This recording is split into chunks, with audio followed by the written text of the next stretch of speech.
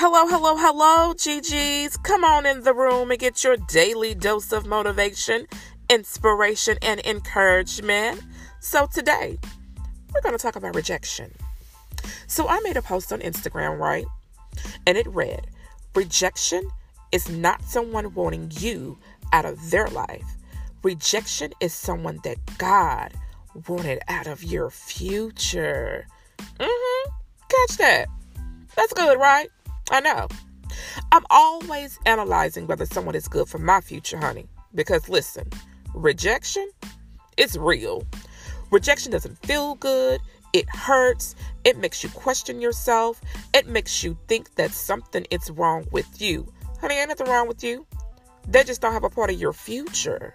See, it doesn't feel good, especially when the rejection was something that you really wanted.